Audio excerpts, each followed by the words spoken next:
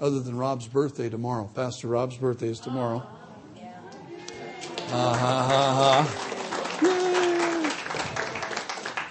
He's nearly become an adult.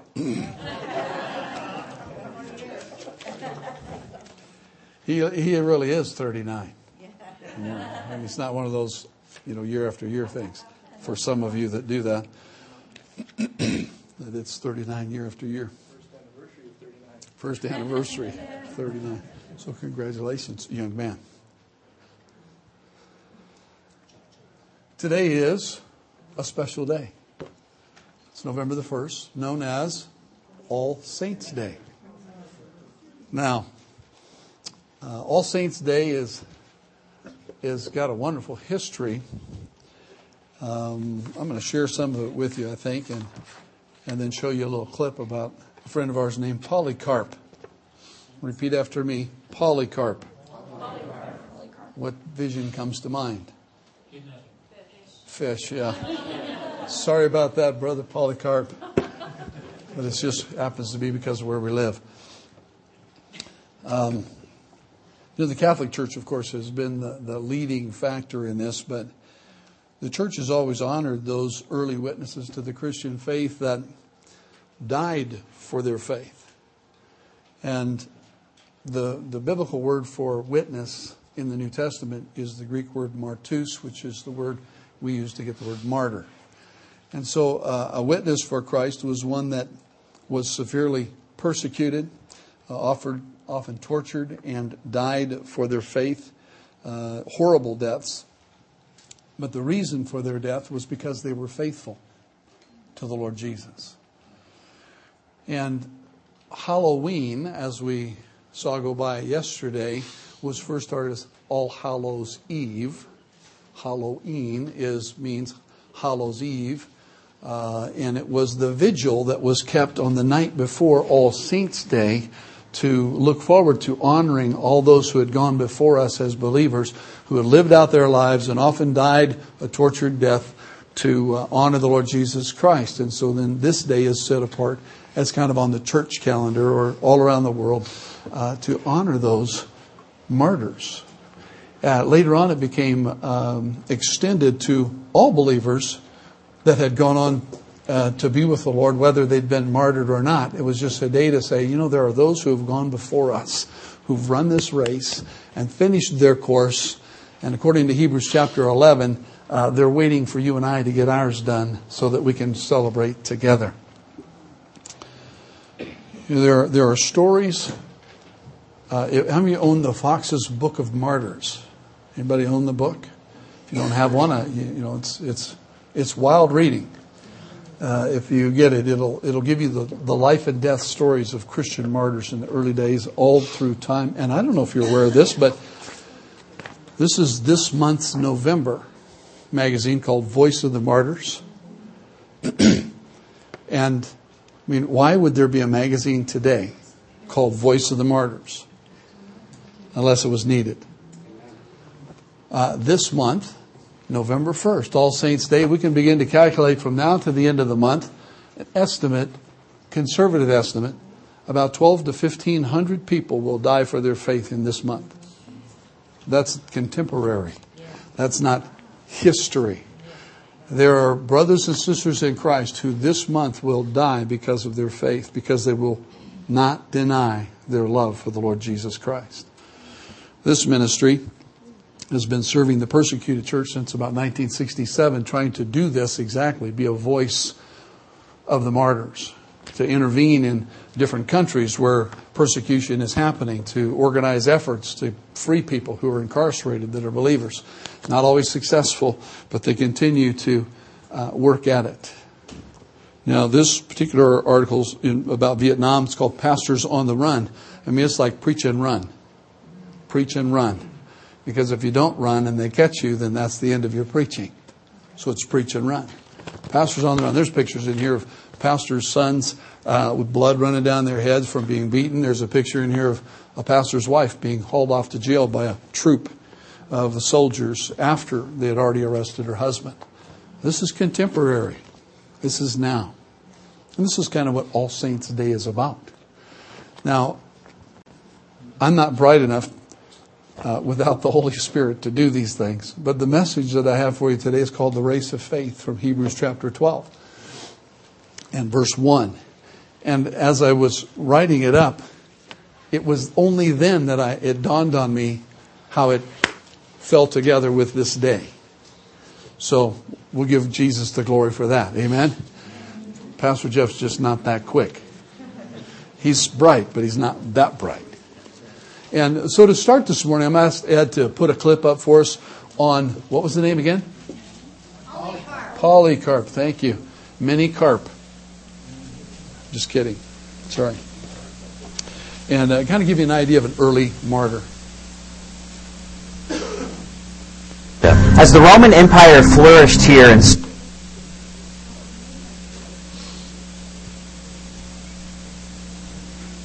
this is a guy named David. As the Roman Empire flourished here and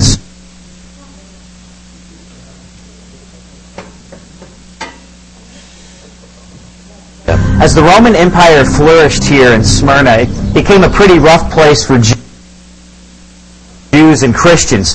Both Jews and Christians were monotheistic faiths, and the Romans instituted emperor worship. ¿Por qué? Okay, all you computer geeks. Works at home. It worked this morning.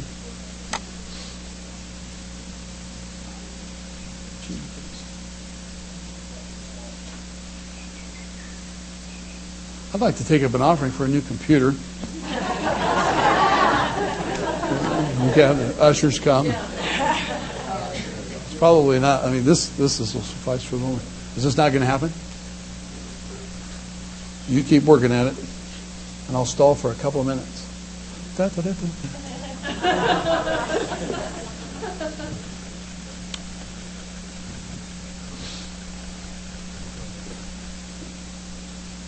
Polycarp was a direct, if it doesn't, now I'll try and do this, and if I get something wrong and then he makes it work, I'll feel like a fool.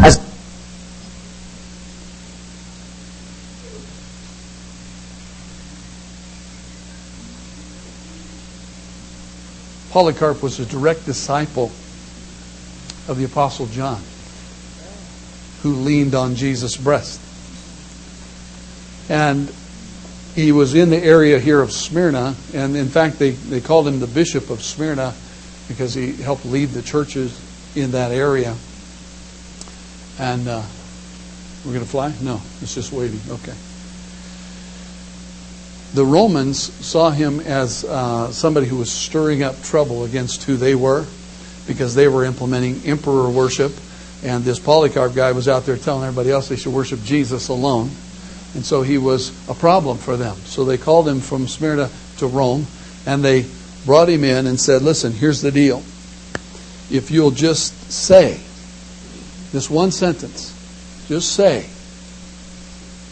that the emperor is Lord, and offer a little incense here at his statue, we won't kill you. Polycarp, 86 years old, stood and said, and I wish I had the quote, and I left it up to this video to do it for me. Said something like this, I won't get it verbatim. He said, for these 86 years of my life, Jesus has never failed me. Why should I fail him now? And they said, for that we'll burn him at the stake. And they hauled him to the stake, and as they took him to the stake, he requested. He said, God will give me the strength to stay at the stake while you burn me alive. You don't need to nail me there. Just tie me there. But God will hold me there. And so they tied him to the stake, and they lit the fire. And as the flames came up, the testimony that still exists today, that is true, is that it was though there was a wind around him by the Holy Spirit that kept the flames away from him. And so he stood in the midst of the fire without being burned. And at that, they got a little upset. And so the leader of the moment told one of the soldiers to take his sword and thrust it through the fire and kill him. And so the soldier did that, put the sword through Polycarp, and the story ends this way, that his blood gushed out and extinguished the fire. All of that because of faith. Because of a belief in Jesus Christ. And when you ask the question, is Jesus real? You know, men will die for a cause, but they will not die for a lie. They'll die for truth. They'll die for a cause. And this month, we'll know that 12 to 1,500 people, and if you don't think that's the case, you can just get a hold of Voice of the Martyrs, and they'll actually give you names, locations, and families that now need prayer because they have no father or husband or mother or child left in their home, and they're in distress. Men will not die for a lie. They will die this month for truth and for faith in the saving Christ. And this is one of the things that makes Christianity so powerful, is that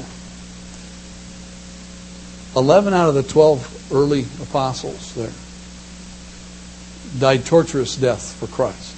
We know from history that Peter was crucified upside down.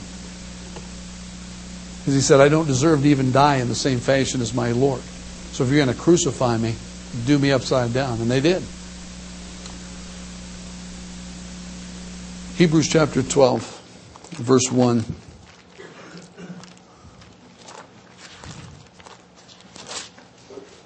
Therefore, we also, since we are surrounded by so great a cloud of witnesses, let us lay aside every weight and the sin which so easily ensnares us, and let us run with endurance the race that is set before us. Surrounded by this great cloud, we are challenged by this one little verse to run the race of faith. To run the race that's set out in front of you. And I've even mentioned it the last couple of weeks that jokingly said that how many of you have been running the Christian race and you're running with all your worth and you see the tape and here it's coming. About the time you force your chest out to break the tape, God moves it. About 10 decades down, or years, and you go, wait, stop, I was almost there. But that really isn't the case. There is a tape, but it's only going to be broken. It won't be broken this side of heaven, really, for all of us in this Christian race. Now, would you agree with me? How many of you feel like you're in a race when you're talking about your Christian life? And there's competitiveness to it. There's tiredness to it. There's training needed. There's effort made in order to hang on in the most difficult times. This little verse, because we're surrounded by this great cloud of witnesses, let us lay aside every weight and the sin that so easily besets us, points out to us that there's a difference between weights and sins. How do we know? There's a little 3-letter word in the verse for us in English. It's and. It's conjunction. Conjunction is the little thing that hooks the cars of the train together. At least that's how I learned it in school. You know, if you got two words and you hook them together with this little thing, this coupler was a conjunction. And it means the thing in front and the thing behind are different. So part of our challenge today is to help me discover, what's the difference between sins and weights? And how do they affect us? In John chapter 16, Jesus is teaching. He's talking about going away. In verse 5 he says, but now I go away to him who sent me, and none of you ask me, where are you going? But because I have said these things to you, sorrow has filled your heart. Nevertheless, I tell you the truth. You can always count on Jesus to tell you the truth. He is the truth. It is to your advantage that I go away, for if I do not go away, the Helper will not come to you. But if I depart, I will send him to you. Now, quick back up to chapter 14, verse 25, where Jesus is speaking there, and he says, these things I have spoken to you while being present with you, but the Helper, the Holy Spirit. He identifies this Helper. He's not leaving us wondering who the Helper is going to be. He says, the Helper, the Holy Spirit, whom the Father will send in my name. He'll teach you all things and bring to your remembrance all things that I said to you. Back in 16. If I don't go away, the Helper won't come to you, but if I depart, I will send him to you. And when he has come, he will convict the world of what? Sin, and of righteousness, and of judgment. Righteousness literally means right standing with God. Whether or not I can stand in His presence in His righteousness is the question, not my own. My own doesn't cut the mustard in the presence of God. All my righteousness, the Bible says, is like filthy rags. I don't have any merit to stand in front of God on my own. But He says, if you'll come to Jesus and accept Christ as your Lord and Savior, I'll give you His righteousness. Then when you come and stand in front of the Father, you're standing in the righteousness of Christ, which is a free gift. It comes by faith, not by works. We know Ephesians 2:8-9 tells us this. But Jesus says when the Holy Spirit comes, He will convict of sin. There are a lot of us who are preachers and teachers of the Bible that would love to stand in front of a group and get on the bandwagon, we might say, or the soapbox of sin, because we can preach hard against sin. And if you work at it long enough and you get a long enough list, you can get everybody in the room. Right? But if you're just trying to give it as an illustration, you might pick one or two things that seem to be, to most of us, agreed on as sinful. And then as soon as you say that one or this one, or, pick on whatever it is, about 80% of the room goes, whew, he didn't get mine. Yeah, preach on those. Those are bad. But he didn't get mine. And so you remain kind of comfortable in the moment. But the Bible says, and Jesus tells us, it's not necessarily my job to convict you of sin, right? It's the Holy Spirit's task. Is when He comes and you invite the Helper into your life, He and you together have no problem figuring out where the sin is in your life. Come on. Is this true? The problem is whether or not we respond to that. He's real good at helping us. If I asked you to take out a piece of paper and write your sins, and you just simply prayed a quick prayer, Holy Spirit, show them to me, you'd have a list. You wouldn't need my help. You wouldn't need your neighbor's help. And husbands and wives, you would not need each other's help. Right? You could do it all by yourself with the Holy Spirit's help. But that's not our task this morning. We want to talk about what are the weights that easily ensnare us. Now, the Greek words used here for ensnaring means to skillfully surround and beset. To stand well all the way around and prevail. Our weights prevail against us. Our weights ensnare us. It's that time of year. I've gone to my closet, maybe you've done this, and I've pulled out my bathrobe. I don't use it much in the summer, but it's getting cold. So now I like to keep it next to the bed. When I get up, I slip it on. My brother gave it to me for Christmas a few years back. It's one of those real cushy, velour-y kind of things. Yours might be terry cloth. How many of you have one? Bathrobe. Aren't they nice? I mean, it's like wearing a little blanket. But could you imagine strapping that on in the morning, pulling it tight or buttoning it up, whatever yours does, and hopping in the shower with it on? And soaking it all the way through. And it sponges up as much water as possible. And then you step out of the shower and you put on your tennis shoes and you say, let's run. What would that look like? You out on the street, slopping down the road, and the corners of this thing would be whacking you, and would that be an ensnaring? Would that be a hindrance? Yeah. I was kind of hoping one of you would demonstrate it for us. I almost brought my robe. But that is the picture of the weights that ensnare us. I mean, it would be like running with Velcro on or something. It would just, every time you ran, it would slap around and grab you again, and you'd be slowed considerably. Martin Luther said, and by the way, Martin Luther penned his 99 Thesis to the door at Wittenberg in 1517. Yesterday was the anniversary of that. It's just a thought. But he said this about this verse. He said, the weights and the sins which always so cling to us. What hinders us in running the Christian race? And what can we do to encourage you and I to do what this verse says, lay them aside, so that we can better run this race. Now, according to Hebrews chapter 12 and verse 1, our encouragement comes from a very specific place. It comes from a cloud of witnesses. Now, we know that prior to this chapter 12 comes 11. Even I could figure that out.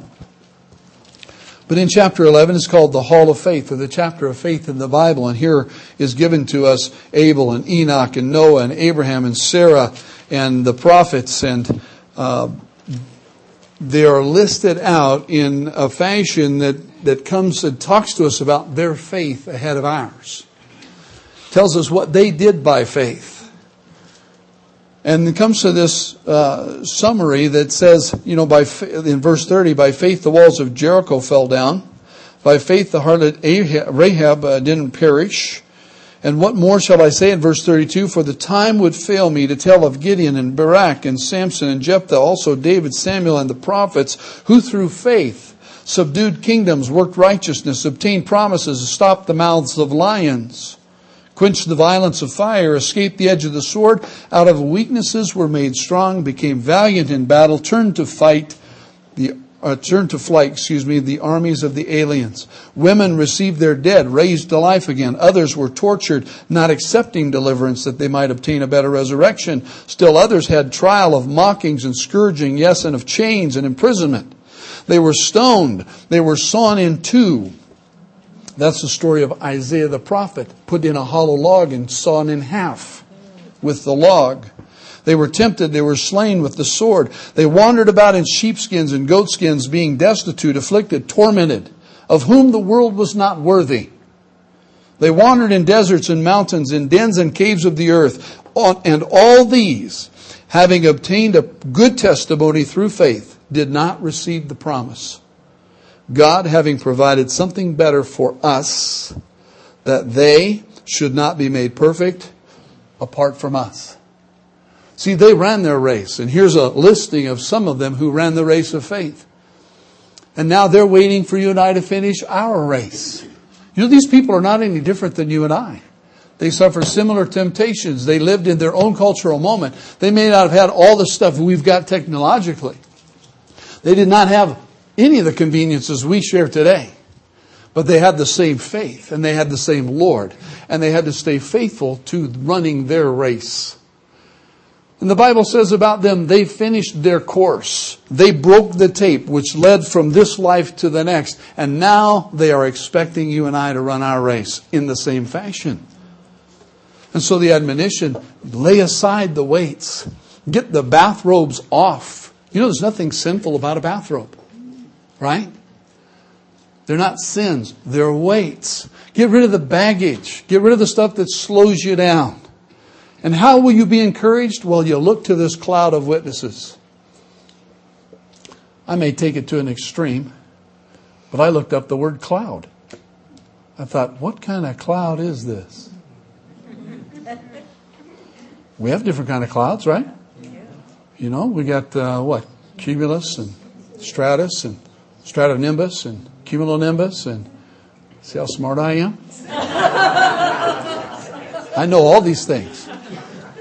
I particularly like the cumulus clouds. The kind where you lay on the back and they're all puffy white and they're huge and you can see the little animals and things in them. But this word in the Greek is nethos, and it's not that kind of a cloud. That's a different word. There are two words in the Greek simply used, and they're very similar, but one means the cloud that's puffy and has an outline and very distinct in the sky, and you can pick it out. That's not the cloud he says. He says our cloud of witnesses looks like the marine layer. In other words, when you get up and you look out, it covers the whole sky. There's no breaks in it. It's a huge blanket that fully envelops everything you can see.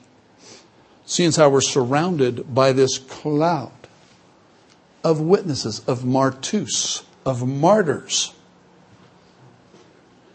They encourage us. Some have preached this passage as it were a stadium event. And you and I were taking the track. And as we came out to the track, we looked around and the stands were filled with the martyrs. And they were glancing down at the starting line saying, come on, kid, you can do it. I did it. You can do it. And they were cheering us on. It's not really the right view, but it's not a bad one. The idea of others who have gone before us cheering us on, I like it. It may not bear perfectly with the verse and the way it's written, because I don't hear them cheering me on. I don't know they're there, if that's the case. You don't know they're there unless you've paid attention. I like the King James Version says, seeing we are surrounded. Well, what does it indicate? If it's seeing, that means I'm paying attention. I'm looking for them. I'm watching with some expectancy to find an answer. So when I'm discouraged, I might look to one of them. I might look to Polycarp and say, well, Polycarp went to the thing with just being tied on. And the flames didn't catch him. They killed him nonetheless. But hey, maybe I could get through the situation at work I'm going through. It's not that bad.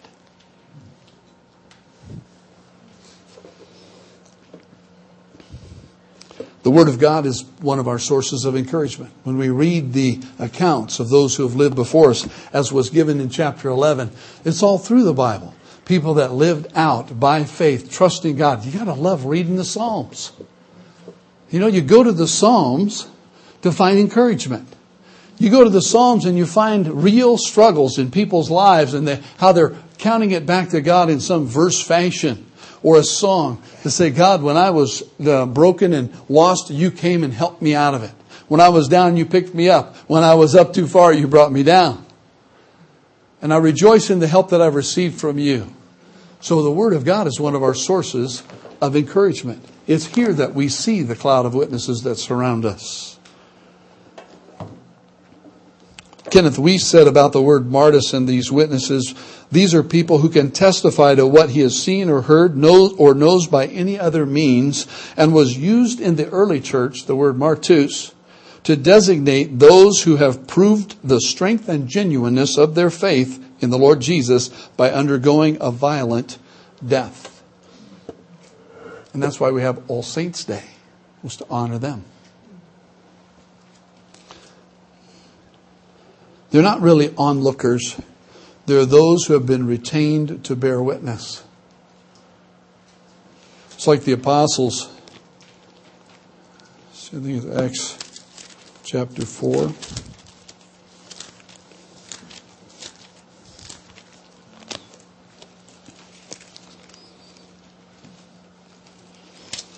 Verse 19, Peter and John answered and said to them, whether it's right in the sight of God to listen to you more than to God, you judge. For we cannot but speak the things which we have seen and heard. They were in front of those who wanted to punish them further or incarcerate them further. They said, you got to quit preaching this Jesus. And they said, look, we can only talk about what we've seen and heard. This Apostle John, Polycarp's discipler. Boy, what a story the Apostle John has, by the way. They hauled him in. I don't know if you know this about him. But the story is that they threw him into a pot of boiling oil. And he lived. He didn't kill him. So then they put him out on the Isle of Patmos and they just excommunicated him for the rest of his life. He's the only one of the apostles, evidently, that didn't die a martyr's death. But you sure got a sample.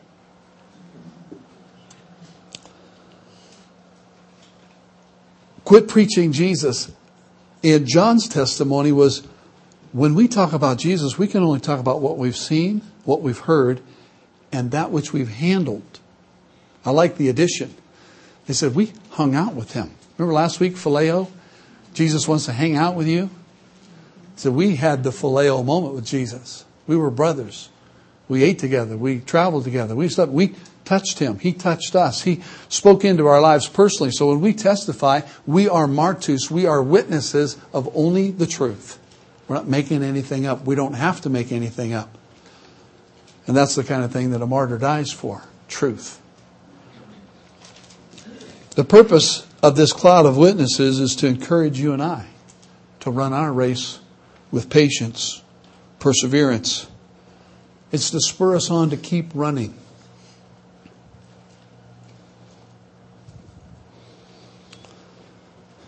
We need to clarify the admonition, though.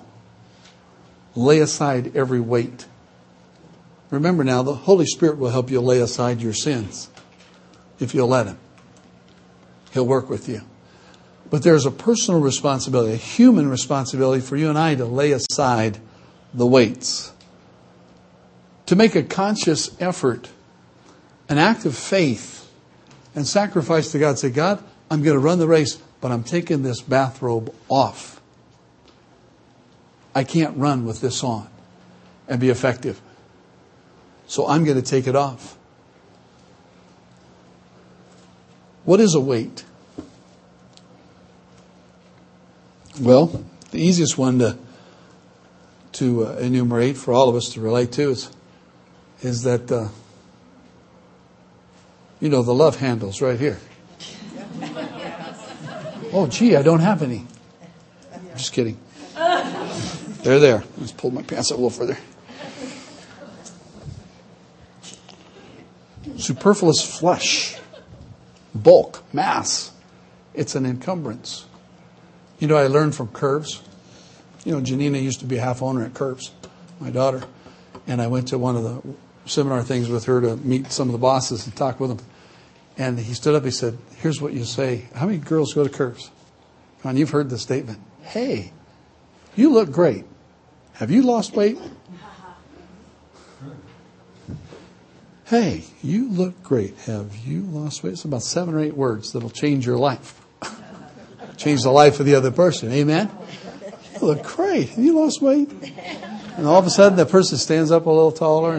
Because that's part of the goal, is to lose some of that stuff. Amen. Pounds and inches. Let's get it off. Well, hopefully your weight isn't sin. But when you talk about running a race, even runners have to lose weight before they run. I think of Ryan Hall. We got the local athlete here, the Olympian right here in town that, we'd honk and we'd wave. But what was he doing? He's out running around the lake. And his dad's on a bicycle chasing him and coaching and training. But he was thinning down so that when it came time to run, there was no extra weight. The Expositor's Dictionary says this: the Christian runner must rid him or herself even of innocent things which might retard him or her. All that does not help hinders. That's a great sentence. All that does not help hinders. We were watching the Olympics a few years back, and this guy came, and it's okay to wear the robe. It's okay to wear the warm-ups. It's okay to wear the sweats before the race. There are things that you can wear. They're not sinful.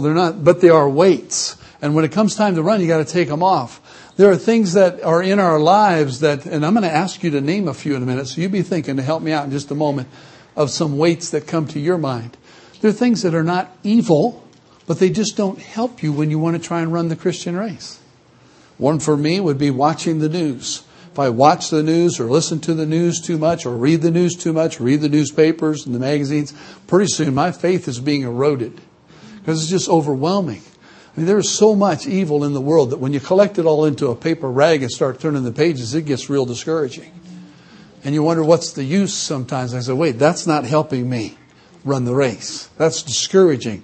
I'm going to lay that weight aside. Now, there may be a period of time where I need to read it to be informed and understand what's going on in the world. Maybe it's a season of voting, which we're going to as a nation this week. There's some places that are going to be voting on Tuesday about different matters that they face in their states. But I need to be informed. I'll read that stuff then, but after a while it becomes a weight. And I can't keep taking it on because it defeats me. It slows me down in my structure of believing. But I was watching the Olympics, and this runner came out, and he was doing his warming up and stretching and doing all this stuff, and then they started to call for the lineup, and it's all that Velcro stuff now. And they grab their waist and off comes the pants and drops to the ground. Off comes I go, man, that guy's barely got anything on. His trunks, they're just so thin. There's nothing there. He's got this little shirt with the straps and no more sleeves. That's extra weight. I imagine if we took his shoes and pulled them off and looked at them, even the spikes are probably made out of something that's not metal anymore. It's some kind, but it's so lightweight. He doesn't wear any socks. He has shoes that he fits right into. Why? Taking off every ounce so he can run. And this guy, he's got everything's bulging, and I go, man, I wish I looked like him. And he kneels down and he gets his feet in the blocks and he goes through his routine and he's got his fingers right on the starting line. And I'm noticing that right as he's leaning into this, he's getting his fingers, that there's this necklace hanging down off his neck. A little gold chain, and I think it was his, emblem of his faith, no doubt. And it's hanging there, and I go, oh my goodness. If he takes off running with that hanging there, it's going to beat him to death. Right? This guy's going to come up and start pumping, and this thing's going to start whacking him for 100 yards. And I think he must not have overlooked it. What's going to happen? So he gets all set, and you can see him just going through his mental regimen, everything in its order, all set. And he reaches up and he grabs that little necklace and he tucks it inside of his tank top. Now he's ready to go. He's carrying the weight because he wants to, but he's not going to let it defeat him when he runs. Some of you have been in that situation. You were running, wearing something you shouldn't, and it was whacking you. And it was just one of those visuals for me. I said, this guy has got every possible ounce off of him. And he is running to win. And the one last thing that might injure him, he's going to tuck down where it can't. That for me is a picture of laying aside every weight that hinders us from running successfully. So what are some of the weights? I asked you to help me. And I'll recount them after you say them because we want to get them on the recording here. But what are some weights, not sins, that you or somebody you know may need to put off? TV. That stands for television. TV. I know that. Procrastination. Resentments. Pride. Arrogance. Work.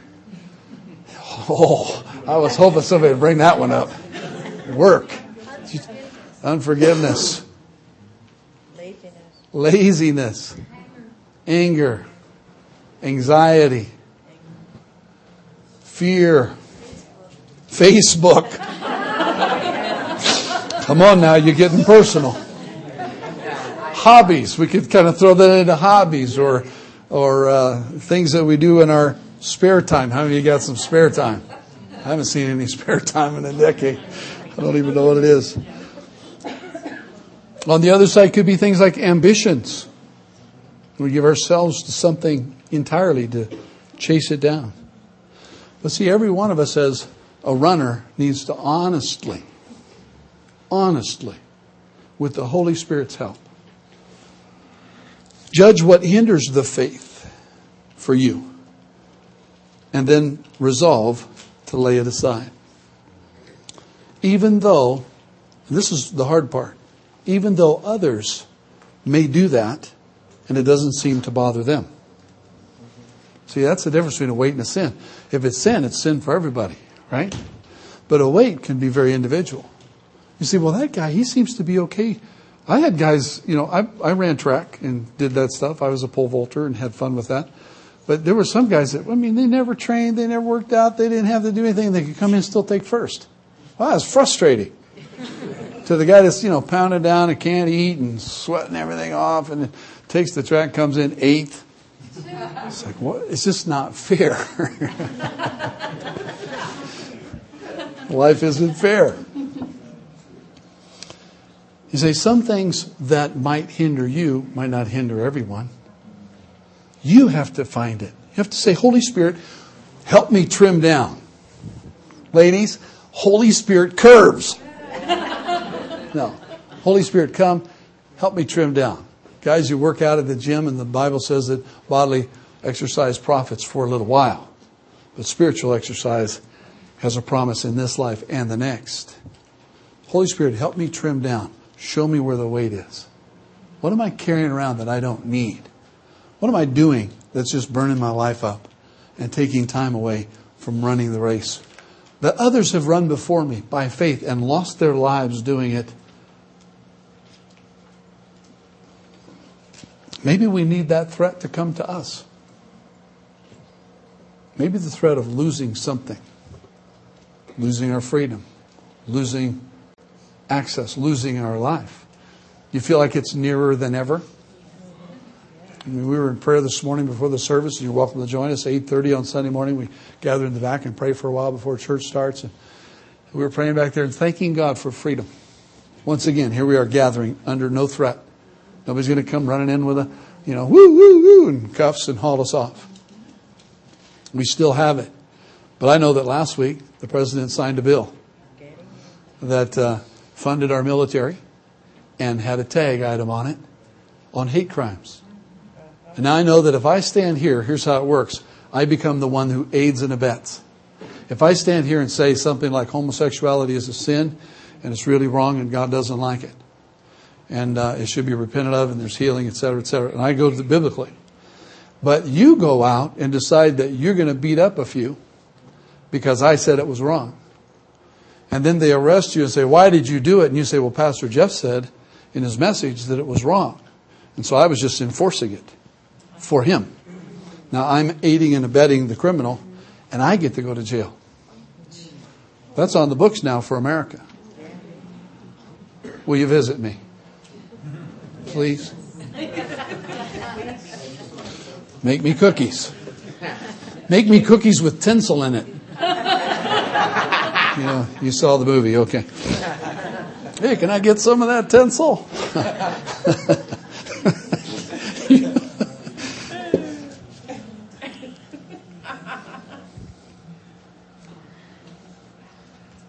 When we run this race, this Christian race, I want to encourage you in this way.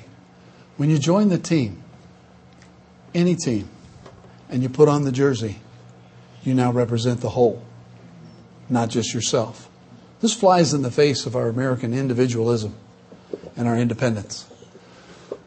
It's one of the things I like about the Olympics is they can even have, you have kind of guys you'd never heard of before, girls you'd never heard of before, people you'd never meet in your whole life. And they're not famous, but they're disciplined. And they have gone the extra length to get to the point where they've been down, they've carved off the weight, they've trained, they've pressed, and they've made it, and they said, here's your jersey.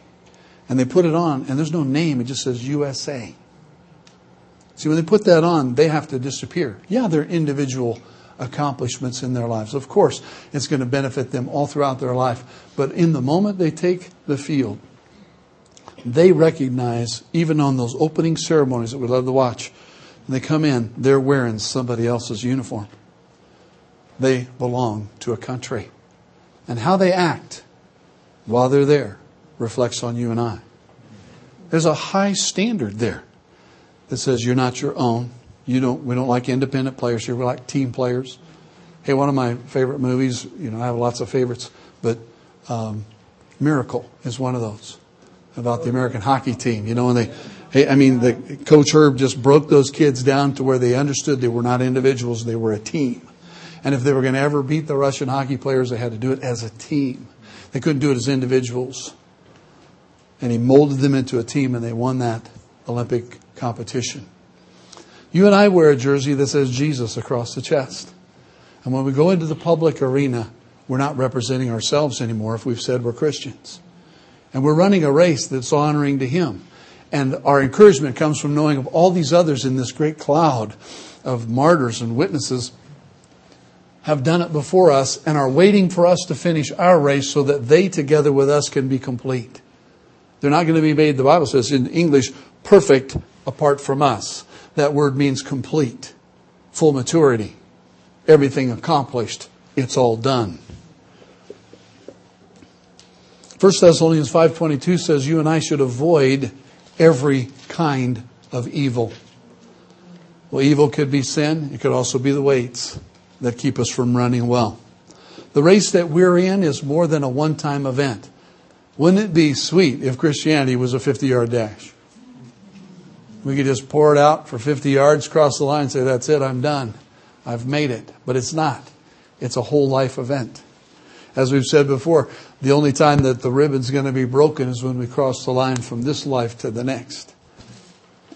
And we'll be able to say, like Jesus, or like Paul, I've finished my course. I've run the race. I've kept the faith. Therefore, there's a crown laid up for me, and not for me only, but for all those that love His appearing. We must purpose to run the roadway that lays in front of us with patience and with perseverance. How many of you are marathoners in here? I see Christy there. Whoa, Victor, Jesse. I have decided that running the marathon is not on my list of things to accomplish in life. I will, however, encourage others to do it if they'd like. I will even hold the water bottles out. I'll root for them along the way. No. Don't forget, Jeff, I've got you entered in the triathlon. Oh yeah, I'm going to be doing the triathlon in Hawaii. Yeah, right. Running with perseverance. I only understand it from others' testimonies, and you could probably tell me personally how it works. But and Anthony reminded me last night, there's a point where when you're running and everything hurts at once, and you hit the wall, mile 22 out of 26. I would never see mile 22. I mean, 4 maybe, 5 possibly, but 22, that's doesn't exist for me. Anyway, unless somebody was chasing me, maybe I might go longer. They call it hitting the wall, and there's that moment where the athlete brings all of their mental ability to this one point of saying, ignore the pain until they break through. And then it's some kind of euphoria. I don't know if that's a right word, but I don't know. It must be good to be able to ignore the pain. Run with patience and with perseverance, because this race stretches out in front of you to the end of your life. You're on somebody else's team. You represent the Lord Jesus Christ. And He wants to help you win. Let me read to you this passage, these 2 verses, Hebrews 12, 1 and 2, in the Amplified, just before we close. Therefore then, since we are surrounded by so great a cloud of witnesses who have borne testimony to the truth, let us strip off and throw aside every encumbrance, every unnecessary weight, and that sin which so readily, deftly, and cleverly clings to and entangles us. And let us run with patient endurance and steady and active persistence the appointed course of the race that is set before us, looking away from all that will distract to Jesus, who is the leader and the source of our faith, giving the first incentive for our belief, and is also its finisher, bringing it to maturity and perfection. He, for the joy of obtaining the prize that was set before Him, endured the cross, despising and ignoring the shame, and is now seated at the right hand of the throne of God. He is our major encouragement. And yet there are days when we go, but I'm not like Jesus. I'm not the Son of God. So we'll then look to the cloud of witnesses who are people just like us, who hung in there to the end, finished their race with joy, with persecution, with torture, with death. And knowing that this month another 12 to 1,500 will give their lives for the faith that you follow. And let that move you off of dead center and say, I need to be in the race. I need to be a contributor to what God's doing in the world. I need to be counted on. Where's my jersey? I want to represent Jesus. Let me pray for us. Father, I'm asking this morning that you will help us see where our help comes from. Father, that in receiving encouragement, we will run with patience. We will run with perseverance. We will see the race as it stretches out in front of us as ours to win. You put us in it. You gave us your jersey. You want us to represent you. Holy Spirit, help us to trim down. Show us in this season of our life where the weights are. Now, I'm convinced, too, that they may even change from time to time. But Holy Spirit, right now, what's hindering us? Help us to take that step of faith and lay it aside. Conscious effort. Act of faith. I'm not carrying this any further. It slows me down. And I pray that you would knit our hearts together with others who are running the race. Now, we won't be running alone. We won't try and do it all by ourselves. I pray that you will lend us the encouragement of the cloud of witnesses from the record of history and the reading of your word, and from a neighbor and a friend and a cell member. Help us in Jesus' name. Amen. Now I'm going to show you a 1-minute clip if it works. I think it'll work. Now, the truth about running the race is don't try to do it by yourself. Right? Don't run alone. I mean, the Bible's full of great encouragement about one another, loving one another, pray for one another, help one another. We got to do the one another stuff. That's what I like about cells. If you're in a race and your whole cell's in a race, then everybody can encourage everybody else. I would not ever try to run 26 miles on my own. I would have to have a group. I was interviewed this week by 2 college students, Christian college students. It was strange. They called me within a half an hour of each other, asked me the same set of questions. One was from Biola, that's Hannah. One was Philip Johnson from Minneapolis. They said, I'm supposed to interview a pastor. I said, well, let's go. And then I hung up the phone, and 30 minutes later, hi, I'm supposed to interview a pastor. It's a conspiracy. They're trying to figure out what we're doing out here. Anyway, one of the things they asked was, how do you obtain the means of grace? What's a means of grace? How do you appropriate the grace of God in your life? What helps you grow spiritually? I said, one thing that really helps me is that I'm a worship junkie. I need to be with you and others who worship together. I really can do okay on my own, but I love being here when we sing. I love being here when we pray. I love being here when we're together. There's a certain strength that comes from that I do not have by myself. So if I'm going to run the marathon, I need like a line of people who are all panting with me. Amen. So enjoy this little 1-minute clip. It'll make it. This is from the Special Olympics. Now this is kind of a retake of what really happened, but it's nonetheless very, very true.